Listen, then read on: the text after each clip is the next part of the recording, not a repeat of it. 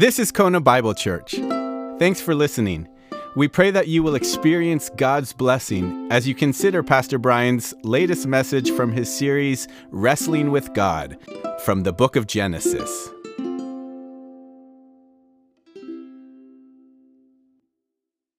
All right, we are in Genesis here, and let's see. Sure. All right, I'll read first.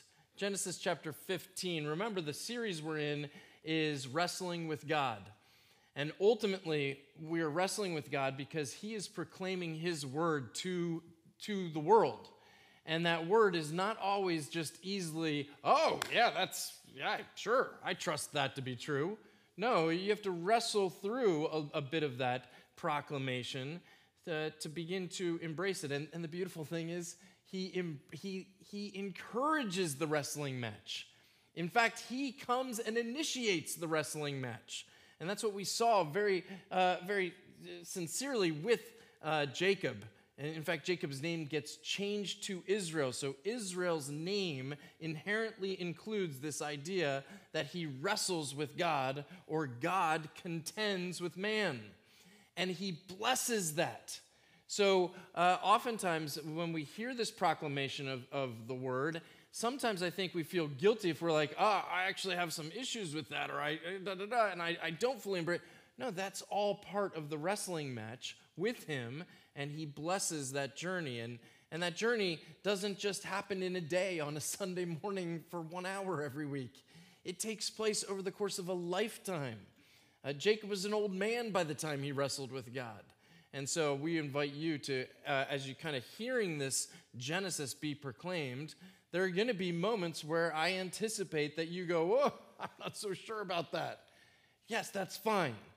We want to bless you as you begin your wrestling match as well. So let's continue the wrestling match in Genesis chapter 15. It says this: After these things, the word of the Lord came to Abram in a vision. Fear not, Abram. I am your shield and the one who will reward you in great abundance. But Abram said, O sovereign Lord, what will you give me since I continue to be childless and my heir is Eliezer of Damascus? Abram added, Since you have not given me a descendant, then look, one born in my house will be my heir. But look, the word of the Lord came to him. This man will not be your heir, but instead a son who comes from your own body will be your heir.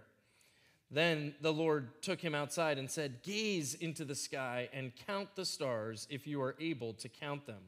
Then he said to him, So will your descendants be. Abram believed the Lord, and the Lord considered his response of faith as proof of genuine loyalty. The Lord said to him, I am the Lord God who brought you out from Ur of the Chaldeans to give you this land to possess.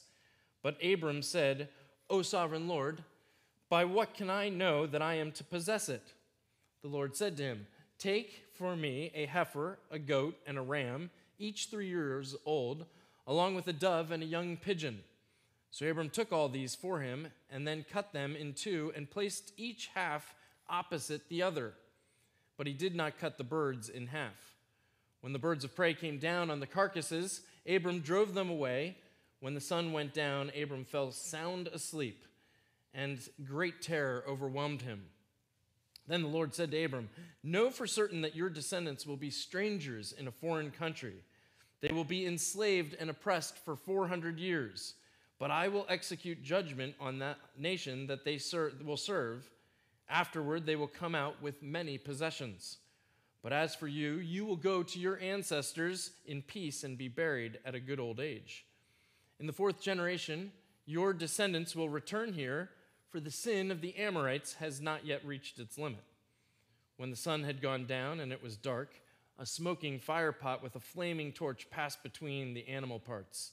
That day the Lord made a covenant with Abram.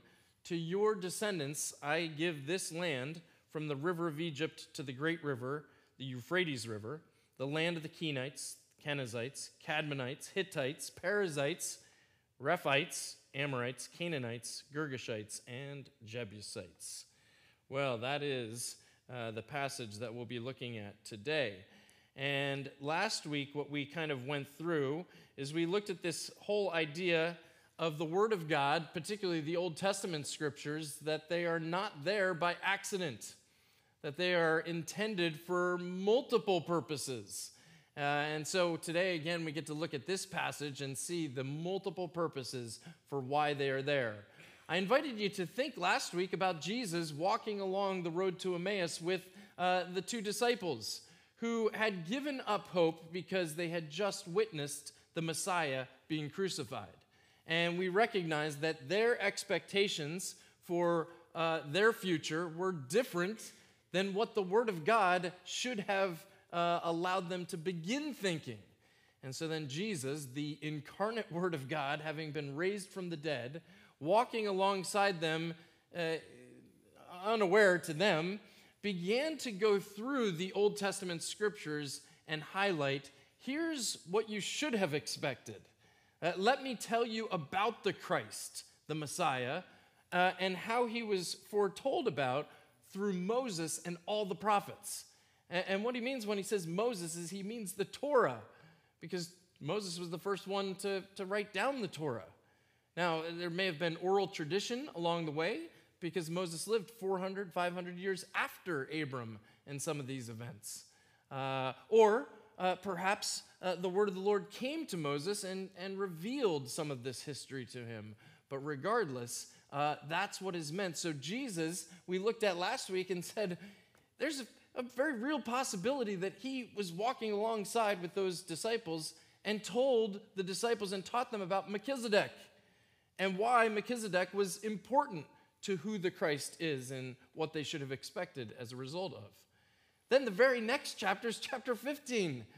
And I don't know that you can get more important scripture than in all of the Old Testament than chapter 15 in Genesis. It's Genesis chapter 15 that Paul wrote about when he kind of exegeted the book of Genesis. Exegete means that he went through Genesis and said, now I'm going to teach you about what happened in Genesis, particularly in chapter 15, in the book of Romans. I don't think you could understand the book of Romans unless you first understand Genesis. And so Paul is going back to Genesis and he's saying, oh, here's what's going on when we talk about salvation. That's kind of a big deal, salvation. And Paul, as he's preaching his gospel, it's not by accident that Romans is the first of the Pauline books in Scripture. You know that, right? That's not an accident that it shows up there. It's not chronological. It's not the first book that he wrote, but it is the first book that we read when we come to his books in Scripture. In fact, it's the first book after the history of the Gospels and Acts. And it acts as this book that sets the foundation for what the church is proclaiming in history. He says, this is what I preach. This is my gospel. Everywhere I go, this is it. And so in some senses, in order to understand his gospel, guess what you have to understand? Genesis. And so think about Jesus as he's walking along on the road to Emmaus with those disciples. He's probably going back to this passage, and he is giving the oral exegesis of Genesis chapter 15. And Paul is now writing this exegesis of this. He said, here's what it means. Here's what salvation, this bud that we have talked about. I'm looking behind me because last week we talked about the promise that was given to Abram. And there wasn't a whole lot of detail in that promise, right? It's almost like the bud of an orchid. And then through Scripture, that bud opens up, and all of a sudden we get to the New Testament, and we start to see the beauty of the promise that was made 4,000 years ago. And it kind of brings us to one of the points for today, that God is totally fine doing things in time. Now, you, Kona Bible Church, if you've been with me long enough, you know about the grass at my house, right? That I planted grass, we backfilled some area, built a wall, backfilled, and then we had the question, are we going to seed it or are we going to let this zoysia grass go over and connect? And we thought, well, we don't want two types of grass, so we're going to let it grow over. And every day, I would wake up and I would go and I'd be like, okay, how's it going? Is it going? We're watering, we're fertilizing. This should be good, getting good. Now we're doing the same thing right out here. In this area, right out there, you can follow, you can now experience what I experience, and you can do it on a weekly basis. I mean, if you want to, you could come on work day and do some work, and then you could do it twice a week. See these guilty little plugs that I put in here? You know, and if you can't make it Wednesdays, guess what? We have the keys to the church. We can come any day that you're available. So, in fact, this coming Saturday, we're decorating the church for Christmas, and we could use hands. You can work off some of your extra turkey pounds starting at 8 o'clock in the morning this Saturday. You can, and if you don't want to put up Christmas decorations because you have an objection to Christmas, and you know how the church is adopting a pagan holiday, fine. I've got other stuff for you to do. You don't have to participate in the Christmas part. We got windows to clean. We've got all kinds of things that you can do. Sound good? Saturday, 8 o'clock. We need help. There's nothing worse than seeing these Lutherans, average age, 70, late 70s, climbing up ladders to put those bells up there on the thing. It's a bad feeling. It's a bad feeling. You don't want that happening, so we could use some young people to come. Yeah, all right? Okay, so I don't even remember where I was. What was I talking? Oh, the grass. You can watch this unfold on a weekly or twice a week level as you come, because that's the same type of grass. It grows over, but guess what? God's totally content in nature and in our lives not doing things immediately. Do you know that? I know we live in an instantaneous gratification, an instant gratification culture, where can you imagine, like, have you been to a fast food restaurant lately here in Kona? It's painful because it's not fast food anymore. Yeah, it's like fast food, right? You go and you're like, wait, I thought we had a deal here that you were going to do this a lot faster than what's happening right now. Well, we get bothered even when we have to wait a couple of minutes for our food, let alone how long do we have to wait for this grass to grow in? 3 or 4 months. Yeah, it's going to be a while, right? So what? But God, He doesn't care. And He actually uses the time to do some things for you, and we're going to look at that today. But it is not by accident that these things happen. It's not by accident that these Old Testament scriptures do these things that we looked at last week and are reminded of again in this passage. Well, sure, this advances the temporal story to talk about Abram and to think about his life for a moment. Talk about God taking time. He promised Abram when he was 75 years old that he would have descendants and he would give him land. And that was just this echo of a promise. There wasn't any detail. And so Abram goes out in great faith. Hebrews talks about it in chapter 11, that Abram demonstrated great faith just to leave his family. We talked about the security that he left and how he left in order just on the basis of this really kind of ambiguous word, this bud form of an orchid. Well, now, all of a sudden, as we're going through this, it begins to advance the temporal story, but it also advances the promise. This bud, you start to see more of the details. It actually begins to open a little bit because we see some of the details. Some of the details for Abram are, as he comes and he goes, well, what's going on here? You said it would be for my descendant. Is my descendant really supposed to be this guy, Eliezer, from my household? Because at the current rate right now, that's what's going to happen. He's going to inherit everything. And so he does some things. And so what does he do? Well, he represents this, that our circumstances, well, they make us pause, wonder, and question at times. And that's not by accident. This is all part of God's design. You see the circumstances that Abram had? He gets this promise, he goes, and he's expecting descendants. So imagine every month of he and his wife find out that this is another month that they're not going to have a child. And yet you think about the circumstances, the questioning, the wondering that must be taking place as he walks through this process of going, wait a minute, I heard a word from God. I believed it to be true. I've changed everything about my whole life to follow it. And now it seems like things are happening a little bit differently than I had anticipated. Not unlike those disciples who were on the road to Emmaus.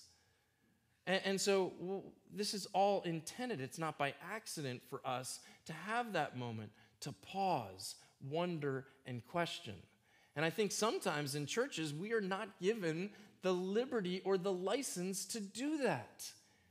Right? We sometimes think, well, if I'm questioning God, then I must not be a very good Christian.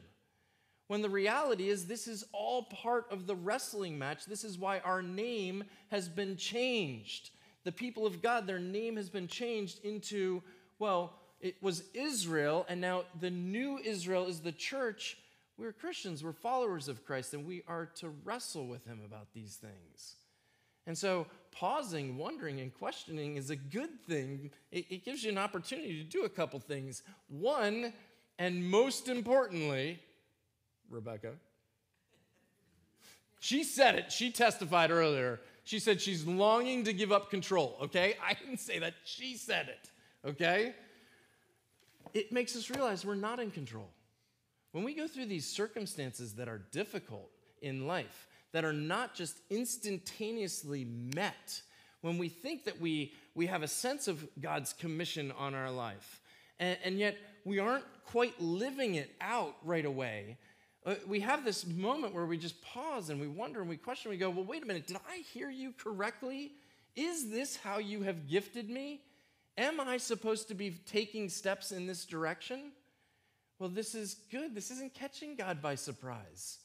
This is actually part of the plan. It's not by accident, so that you go back to him and ask for a redefinition.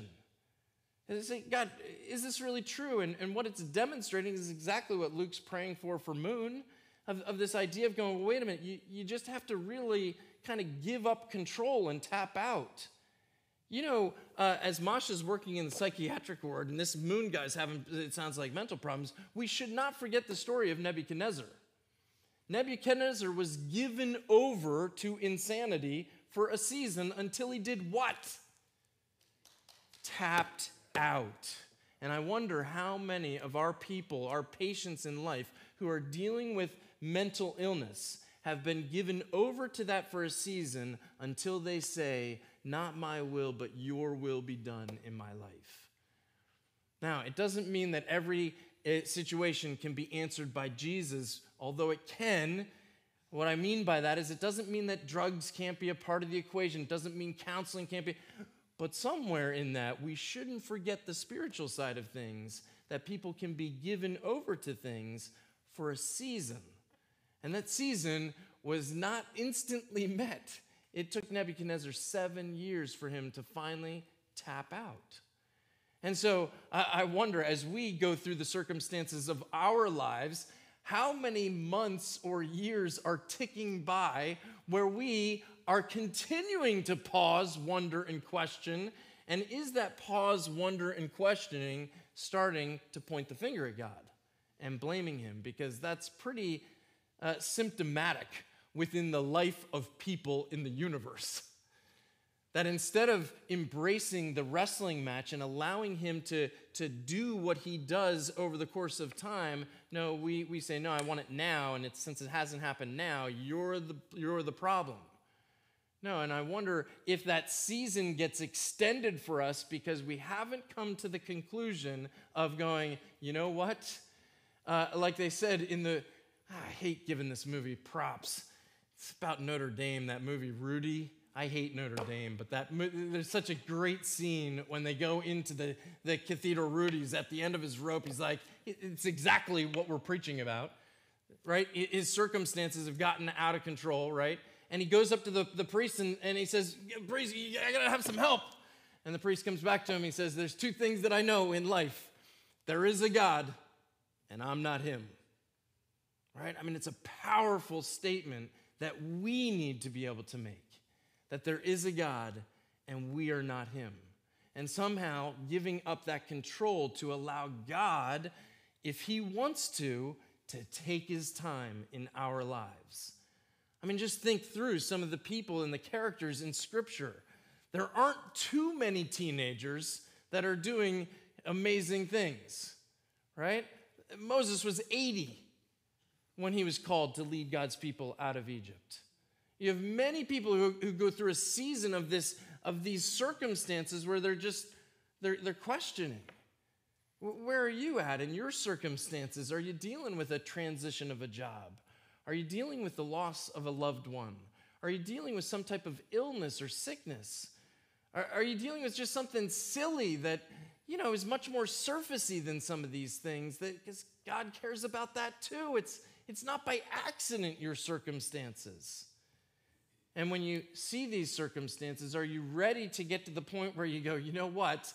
I'm going to participate. I am not going to control. Because that's what Acts invited us to do, right? This beautiful gift of the Holy Spirit given to us so that we can participate with God and his plan. When I say tap out, I do not mean go to the sidelines and take a seat on the bench. That is not what I mean by tap out. What I mean is you stop telling God what your life looks like. And you come back and you say, I will participate with you in you telling me what my life looks like. I surrender all. All to Jesus, I surrender. That's what he's inviting you to do. And so when we look at these circumstances, they're not by accident. No, they're designed for this invitation. That's what the gospel is. It's an invitation to experience life. And so when you get to these circumstances, how they're bogging you down, you're not experiencing life, right? A lot of times those circumstances just kind of, I don't like this, I don't want this to happen at all. No, it's an invitation to look outside of yourself and go, I really need to experience life. So how about I trust you, that you know what is best for me? The one who has created me, the one who has commissioned me, the one who has gifted me, empowered me, I'm going to trust you to go into the chaos while I go into the chaos to bring order and purpose to it. And do so in a faith community. This is what he's inviting you to do. It's a beautiful invitation. And the question remains for all of us because circumstances change, right? It's not a one-time thing with circumstances. Isn't that the booger of life?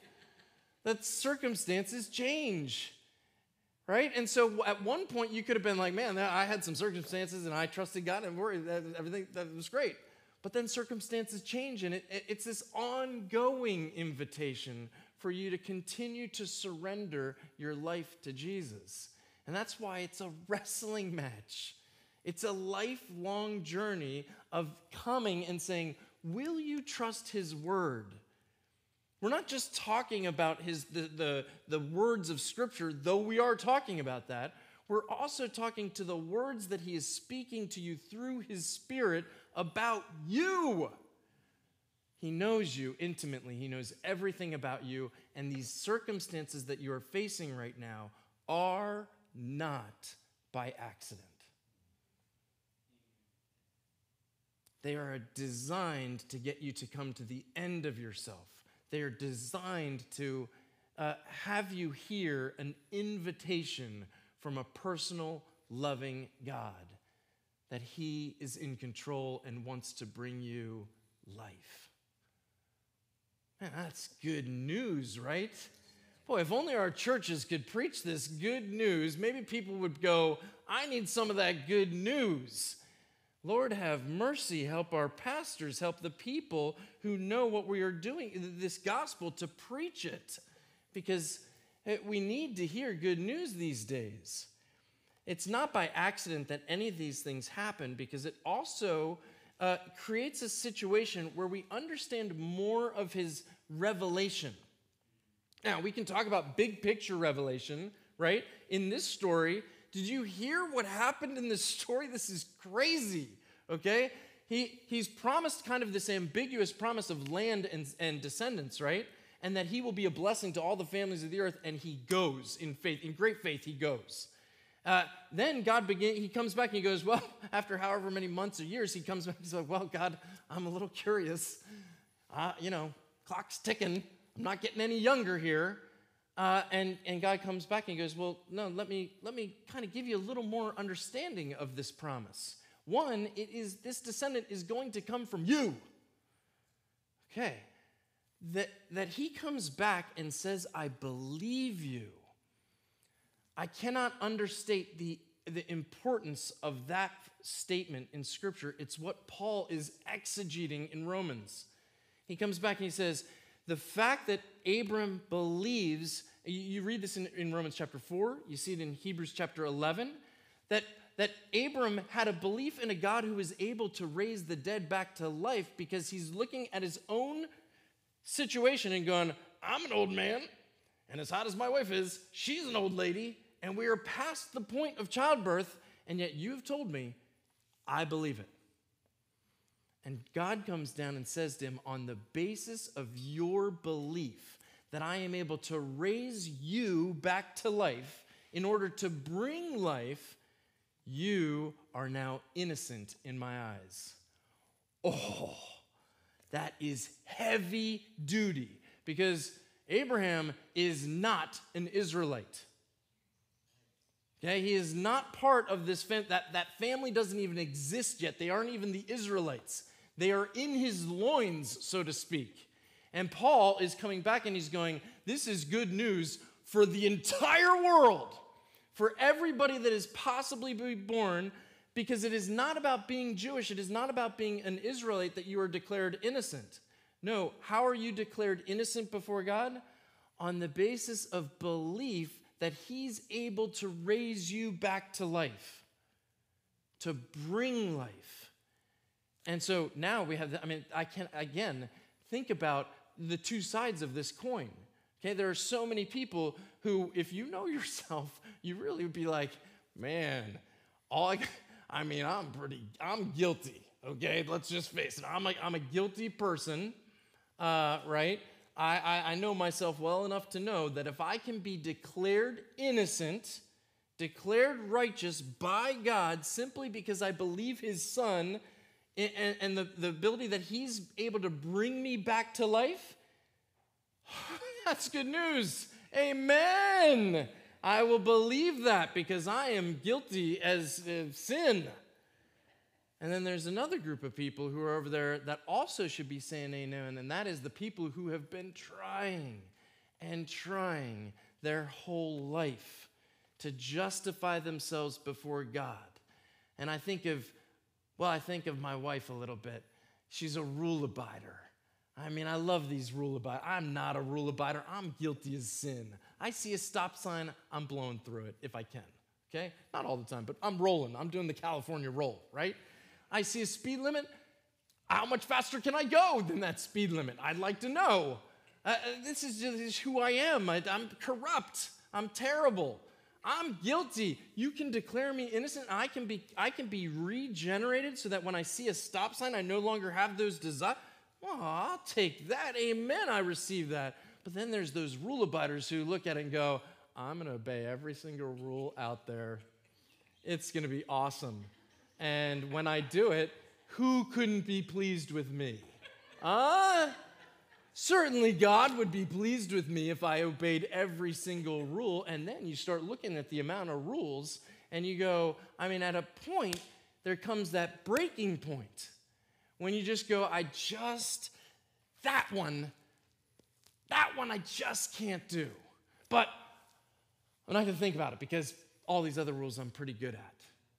Folks, this is the Pharisees and the Sadducees. That's who they were in their nature of people justifying themselves before God. But the beauty here is that if you're really honest with yourself, even the rule abiders come and just go, it's exhausting obeying all these rules. And to hear the message of the gospel come and say, it's not by you obeying the rules that you are declared innocent. Now, I have to say, that must be earth-shattering for the rule abiders, right? Like, in some senses, they must be like, I'm not comfortable. I don't know if I'm even comfortable with that gospel. I like rules. I like knowing what I have to do. And here, God is coming and he's saying, no. It's simply if you believe that I'm able to raise you, your deadness, back to life, that I will declare you innocent and righteous. Man, that's got to just be. Can you imagine? This is why Jesus says, my yoke is easy and my burden is light. Because he's coming to you and he's saying, just let it go. Let all the striving go. And just trust me to raise you back to life. This is what Romans says. It's what Hebrews says about Abraham, or Abram at this point. And he simply believes that God's able to do what he promised. What about you? Do you believe that he's able to do what he's promised? You know, as you think through your circumstances, they're not by accident.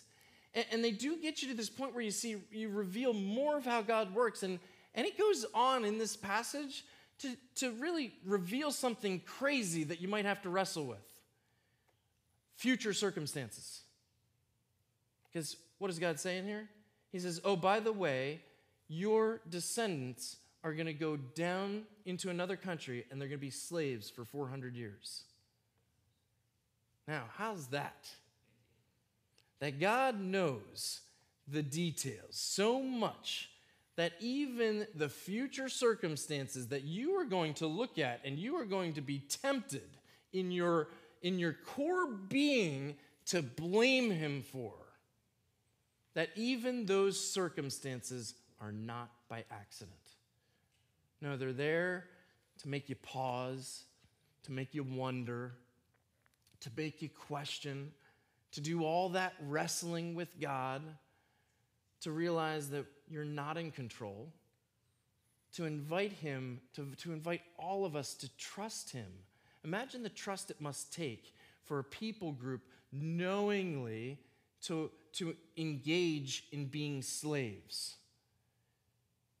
Think about the trust that would take, and the lack of blaming that to just go, man, ain't nothing like slavery to know you are not in control. And to trust him, to go, I know you know my circumstances, and yet I will still walk through this. Now, I can't say that the testimony of Israel fully embraced that. In fact, it seems to be contrary, that they were more pointing the finger at God than walking through it. But there Jesus would probably come along those guys on the road to Emmaus and say, don't you know my word? Your circumstances have not caught me by surprise. I anticipated and foretold them. And they are not there by accident.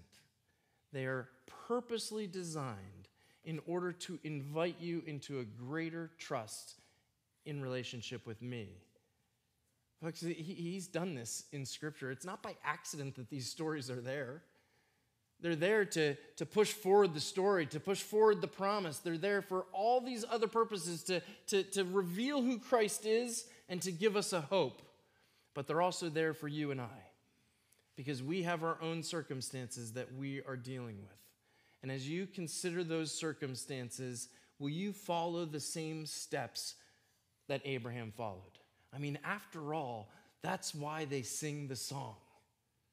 Father Abraham had many sons, and many sons had Father Abraham. Why? Not because they came from his lineage of blood, but because they came from the lineage of faith. And we can be sons and daughters of the King when we recognize these things about our circumstances, that they're not by accident. Father, this is my prayer for myself. It's my prayer for this church, that we begin to reorient ourselves like Jesus was reorienting his disciples on the road to Emmaus. Instead of being hopeless, instead of being overwhelmed by the circumstances, to accept the invitation to know you better. Father, will you be so good that as we accept that invitation, that you will be faithful to bring us life as you have done for thousands of years for your people. I ask these things in your Son's name and by the power of the Holy Spirit. Amen.